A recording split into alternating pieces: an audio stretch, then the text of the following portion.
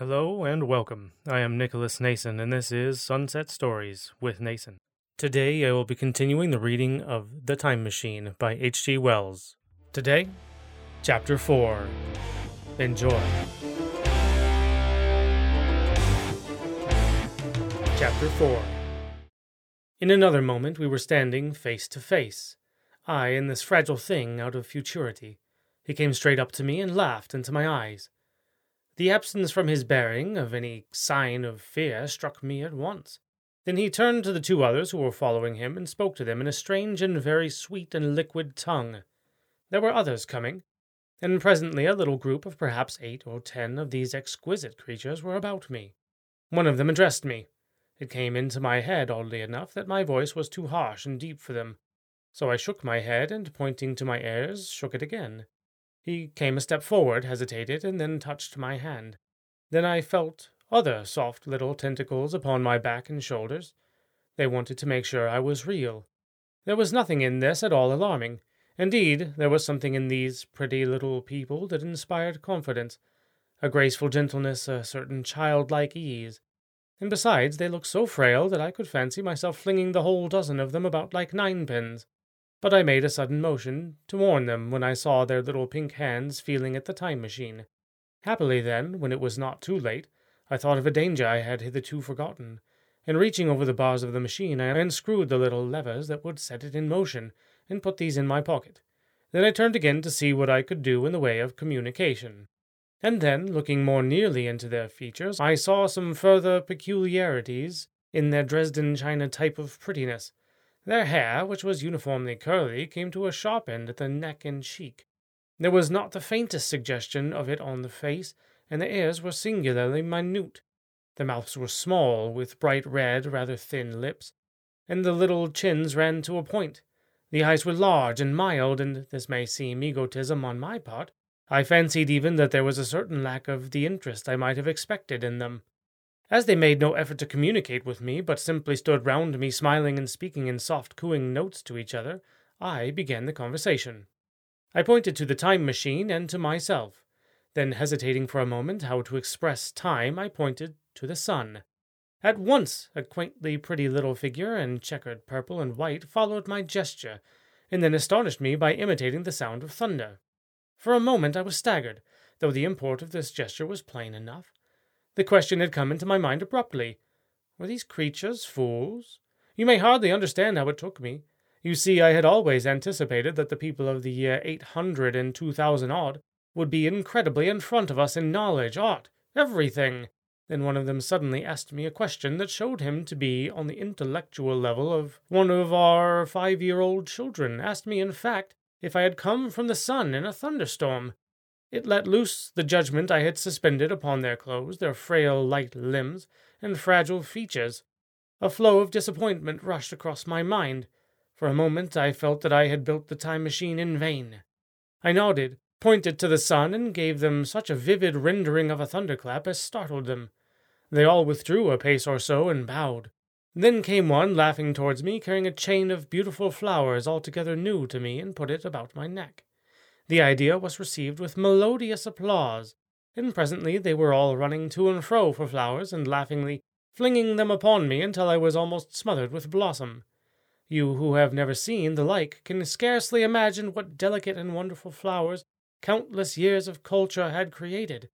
Then someone suggested that their plaything should be exhibited in the nearest building, and so I was led past the Sphinx of white marble, which had seemed to watch me all the while, with a smile at my astonishment, towards a vast grey edifice of fretted stone.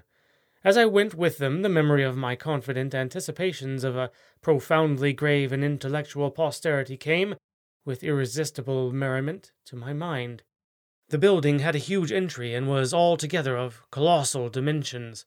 I was naturally most occupied with the growing crowd of little people, and with the big open portals that yawned before me, shadowy and mysterious. My general impression of the world I saw over their heads was a tangled waste of beautiful bushes and flowers, a long neglected and yet weedless garden. I saw a number of tall spikes of strange white flowers, measuring a foot perhaps across the spread of the waxen petals. They grew scattered, as if wild, among the variegated shrubs, but As I say, I did not examine them closely at this time. The time machine was left deserted on the turf among the rhododendrons. The arch of the doorway was richly carved, but naturally I did not observe the carving more narrowly, though I fancied I saw a suggestion of old Phoenician decorations as I passed through, and it struck me that they were very badly broken and weather-worn.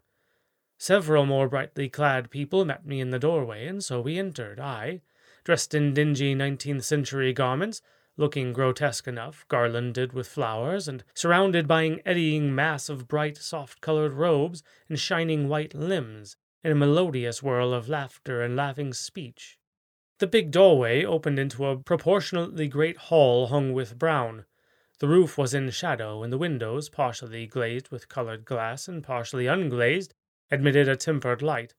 The floor was made up of huge blocks of some very hard white metal, not plates nor slabs, blocks, and it was so worn, as I judged by the going to and fro of past generations, as to be deeply channeled along the more frequented ways. Transverse to the length were innumerable tables made of slabs of polished stone, raised perhaps a foot from the floor, and upon these were heaps of fruits. Some I recognized as a kind of hypertrophied raspberry and orange, but for the most part they were strange. Between the tables were scattered a great number of cushions. Upon these my conductors seated themselves, signing for me to do likewise. With a pretty absence of ceremony, they began to eat the fruit with their hands, flinging peels and stalks and so forth into the round openings in the sides of the tables. I was not loath to follow their example, for I felt thirsty and hungry. As I did so, I surveyed the hall at my leisure, and perhaps the thing that struck me most was its dilapidated look. The stained glass windows, which displayed only a geometrical pattern, were broken in many places, and the curtains that hung across the lower end were thick with dust. And it caught my eye that the corner of the marble table near me was fractured. Nevertheless, the general effect was extremely rich and picturesque. There were, perhaps, a couple of 100 people dining in the hall, and most of them, seated as near to me as they could come, were watching me with interest, their little eyes shining over the fruit they were eating. All were clad in the same soft and yet strong, silky material. Fruit, by the by, was all their diet. These people of the remote future were strict vegetarians, and while I was with them, in spite of some carnal cravings, I had to be frugivorous also. Indeed, I found afterwards that horses, cattle, sheep, dogs, had followed the ichthyosaurus into extinction. But the fruits were very delightful, one in particular that seemed to be in season all the time I was there. A flowery thing, in a 3-sided husk, was especially good, and I made it my staple. At first I was puzzled by all these strange fruits and by the strange flowers I saw, but later I began to perceive their import. However, I am telling you of my fruit dinner in the distant future now, so as soon as my appetite was a little checked, I determined to make a resolute attempt to learn the speech of these new men of mine. Clearly, that was the next thing to do. The fruits seemed a convenient thing to begin upon, and holding one of these up, I began a series of interrogative sounds and gestures. I had some considerable difficulty in conveying my meaning. At first my efforts met with a stare of surprise or indistinguishable laughter, but presently a fair-haired little creature seemed to grasp my intention and repeated a name. They had to chatter and explain the business at great length to each other, and my first attempts to make the exquisite little sounds of their language caused an immense amount of amusement. However, I felt like a schoolmaster amidst children, and persisted, and presently I had a score of noun substantives at least at my command, and then I got to demonstrative pronouns, and even the verb to eat. But it was slow work, and the little people soon tired and wanted to get away from my interrogations, so I determined, rather of necessity, to let them give their lessons in little doses when they felt inclined. And very little doses I found that they were before long, for I never met people more indolent or more easily fatigued. A queer thing I soon discovered about my little hosts, and that was their lack of interest. They would come to me with eager cries of astonishment, like children, but like children they would soon stop examining me and wander away after some other toy. The dinner and my conversational beginnings ended. I noted for the first time that almost all those who had surrounded me at first were gone. It is odd, too, how speedily I came to disregard these little people. I went out through the portal into the sunlit world again as soon as my hunger was satisfied. I was continually meeting more of these men of the future who would follow me a little distance, chatter and laugh about me, and, having smiled and gesticulated in a friendly way, leave me again to my own devices. The calm of evening was upon the world as I emerged from the great hall, and the scene was lit by the warm glow of the evening sun. At first things were very confusing. Everything was so entirely different from the world I had known, even the flowers. The big building I had left was situated on the slope of a broad river valley, but the Thames had shifted perhaps a mile from its present position. I resolved to mount to the summit of a crest, perhaps a mile and a half away, from which I could get a wider view of this our planet in the year 802,701 A.D. For that, I should explain, was the date the little dials of my machine recorded. As I walked, I was watching for every impression that I could possibly help to explain the condition of ruinous splendor in which I found the world. For ruinous it was. A little way up the hill, for instance, was a great heap of granite bound together by masses of aluminum, a vast labyrinth of precipitous walls and crumpled heaps, amidst which were thick heaps of very beautiful pagoda-like plants, nettles possibly, but wonderfully tinted with brown about the leaves and incapable of stinging. It was evidently the derelict remains of some vast structure, to what end built I could not determine. It was here that I was destined at a later date to have a very strange experience, the first intimation of a still stranger discovery, but of that I will speak in its proper place. Looking around with a sudden thought from a terrace on which I rested for a while, I realized that there were no small houses to be seen. Apparently the single house, and possibly even the household, had vanished. Here and there among the greenery were palace-like buildings, but the house and the cottage, which, from such characteristic features of our own English landscape, had disappeared. Communism, said I to myself. And on the heels of that came another thought. I looked at the half-dozen little figures that were following me. Then, in a flash, I perceived that all had the same form of costume, the same soft hairless visage, and the same girlish rotundity of limb.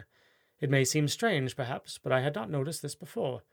But everything was so strange. Now I saw the fact plainly enough. In costume and all the differences of texture and bearing that now mark off the sexes from each other, these people of the future were alike. And the children seemed to my eyes to be but the miniatures of their parents. I judged then that the children of that time were extremely precocious, physically at least, and I found afterwards abundant verification of my opinion. Seeing the ease and security in which these people were living, I felt that this close resemblance of the sexes was, after all, what one would expect. For the strength of a man and the softness of a woman, the institution of the family, and the differentiation of occupations are mere militant necessities of the age of physical force. Where population is balanced and abundant, much childbearing becomes an evil rather than a blessing to the state. Where violence comes but rarely and offspring are secure, there is less necessity, indeed there is no necessity, for an efficient family, and the specialization of sexes with reference to their child's needs disappears. We see some beginnings of this even in our own time, and in this future age it was complete. This, I must remind you, was my speculation at the time. Later, I was to appreciate how far I fell short of the reality. While I was musing upon these things, my attention was attracted by a pretty little structure, like a well under a cupola. I thought, in a transitory way, of the oddness of wells still existing, and then resumed the thread of my speculations. There was no large building towards the top of the hill, and as my walking powers were evidently miraculous, I was presently left alone for the first time. With a strange sense of freedom and adventure, I pressed on up to the crest. There I found a seat of some yellow metal that I did not recognize, corroded in places with a kind of pinkish rust, and half smothered in soft moss, the arm-rests cast and filled into the resemblance of griffins' heads. I sat down on it, and I surveyed the broad view of our old world under the sunset of that long day. It was as sweet and fair a view as I have ever seen. The sun had already gone below the horizon, and the west was flaming gold, touched with some horizontal bars of purple and crimson. Below was the valley of the Thames, in which the river lay like a band of burnished steel. I have already spoken of the great palaces dotted about among the variegated greenery, some in ruins and some still occupied. Here and there rose the white or silvery figure in the waste garden of the earth. Here and there came the sharp vertical line of some cupola or obelisk. There were no hedges, no signs of proprietary rights, no evidence of agriculture. The whole earth had become a garden. So watching, I began to put my interpretation upon the things I had seen, and as it shaped itself to me that evening, my interpretation was something in this way. Afterwards I found I had got only half-truth, or only a glimpse of one facet of the truth. It seemed to me that I had happened upon humanity upon the wane. The ruddy sunset set me thinking of the sunset of mankind. For the first time I began to realize an odd consequence of the social effort in which we are at present engaged. And yet, come to think, it is a logical consequence enough. Strength is the outcome of need. Security sets a premium on feebleness. The work of ameliorating the conditions of life, the true civilizing process that makes life more and more secure, had gone steadily on to a climax. One triumph of a united humanity over nature had followed another. Things that are now mere dreams had become projects deliberately put in hand and carried forward. And the harvest was what I saw. After all, the sanitation and the agriculture of today are still in the rudimentary stage. The science of our time has attacked but a little department of the field of human disease, but even so, it spreads its operations very steadily and persistently. Our agriculture and horticulture destroy a weed just here and there, and cultivate perhaps a score or so of wholesome plants, leaving the greater number to fight out of balance as they can. We improve our favorite plants and animals, and how few they are, gradually by selective breeding. Now a new and better peach, now a seedless grape, now a sweeter and larger flower, now a more convenient breed of cattle. We improve them gradually because our ideals are vague and tentative, and our knowledge is very limited because nature, too, is shy and slow in our clumsy hands. Some day all this will be better organized and still better. That is the drift of the current in spite of the eddies. The whole world will be intelligent, educated, and cooperating. Things will move faster and faster towards the subjugation of nature. In the end, wisely and carefully, we shall readjust the balance of animal and vegetable met to suit our human needs. This adjustment, I say, must have been done, and done well, done indeed for all time, in the space of time across which my machine had leapt. The air was free from gnats, the earth from weeds or fungi. Everywhere were fruits and sweet and delightful flowers, brilliant butterflies flew hither and thither. The ideal of preventative medicine was attained. Diseases had been stamped out. I saw no evidence of any contagious diseases during all my stay, and I shall have to tell you later that evening the processes of putrefaction and decay had been profoundly affected by these changes. Social triumphs, too, had been effected. I saw mankind housed in splendid shelters, gloriously clothed, and as yet I had found them engaged in no toil. There were no signs of struggle, neither social nor economic struggle. The shop, the advertisement, traffic, all that commerce which constitutes the body of our world was gone. It was natural on that golden evening that I should jump at the idea of a social paradise. The difficulty of increasing population had been met, I guessed, and population had ceased to increase. But with this change in condition comes inevitably adaptation to the change. What, unless biological science as a mass of errors, is the cause of human intelligence and vigor? Hardship and freedom, conditions under which the active, strong, and subtle survive and the weaker go to the wall, conditions that put a premium upon the loyal alliance of capable men, upon self-restraint, patience, and decision. In the institution of the family, and the emotions that arise therein, the fierce jealousy, the tenderness for offspring, parental self-devotion, all found their justification and support in the imminent dangers of the young. Now, where are these imminent dangers? There is a sentiment arising, and it will grow, against connubial jealousy, against fierce maternity, against passion of all sorts. Unnecessary things now, and things that make us uncomfortable, savage survivals, discords in a refined and pleasant life. I thought of the physical slightness of the people, their lack of intelligence in those big, abundant ruins, and it strengthened my belief in a perfect conquest of nature. For after the battle comes quiet. Humanity has been strong, energetic, and intelligent, and had used all its abundant vitality to alter the conditions under which it had lived. And now came the reaction of the altered conditions. Under the new conditions of perfect comfort and security, the restless energy, that with us is strength, would become weakness. Even in our own time, certain tendencies and desires, once necessary to survival, are a constant source of failure. Physical courage and the love of battle, for instance, are no great help, may even be hindrances to a civilized man. And in a state of physical balance and security, power, intellectual as well as physical, would be out of place. For countless years I judged there had been no danger of war or solitary violence, no danger from wild beasts, no wasting disease to require strength of constitution, no need to toil.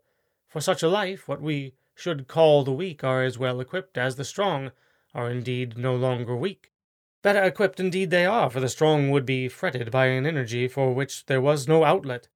No doubt the exquisite beauty of the buildings I saw was the outcome of the last surgings of the now purposeless energy of mankind before it settled down into perfect harmony with the conditions under which it lived, the flourish of that triumph which began the last great peace. This has ever been the fate of energy and security. It takes to art and to eroticism, and then come languor and decay. Even the artistic impetus would at last die away. It almost died in the time I saw. To adorn themselves with flowers, to dance, to sing in the sunlight, so much was left of the artistic spirit, and no more. Even that would fade in the end into a contented inactivity. We are kept keen on the grindstone of pain and necessity, and it seemed to me that here was the hateful grindstone broken at last. As I stood there in the gathering dark, I thought that in this simple explanation I had mastered the problem of the world, mastered the whole secret of these delicious people. Possibly the checks they had devised for the increase of population had succeeded too well, and their numbers had rather diminished than kept stationary. That would account for the abandoned ruins. Very simple was my explanation, and plausible enough, as most wrong theories are. End of Chapter 4. Thank you for listening. This has been Sunset Stories with Nicholas Nason. Join us next time as we read some stories.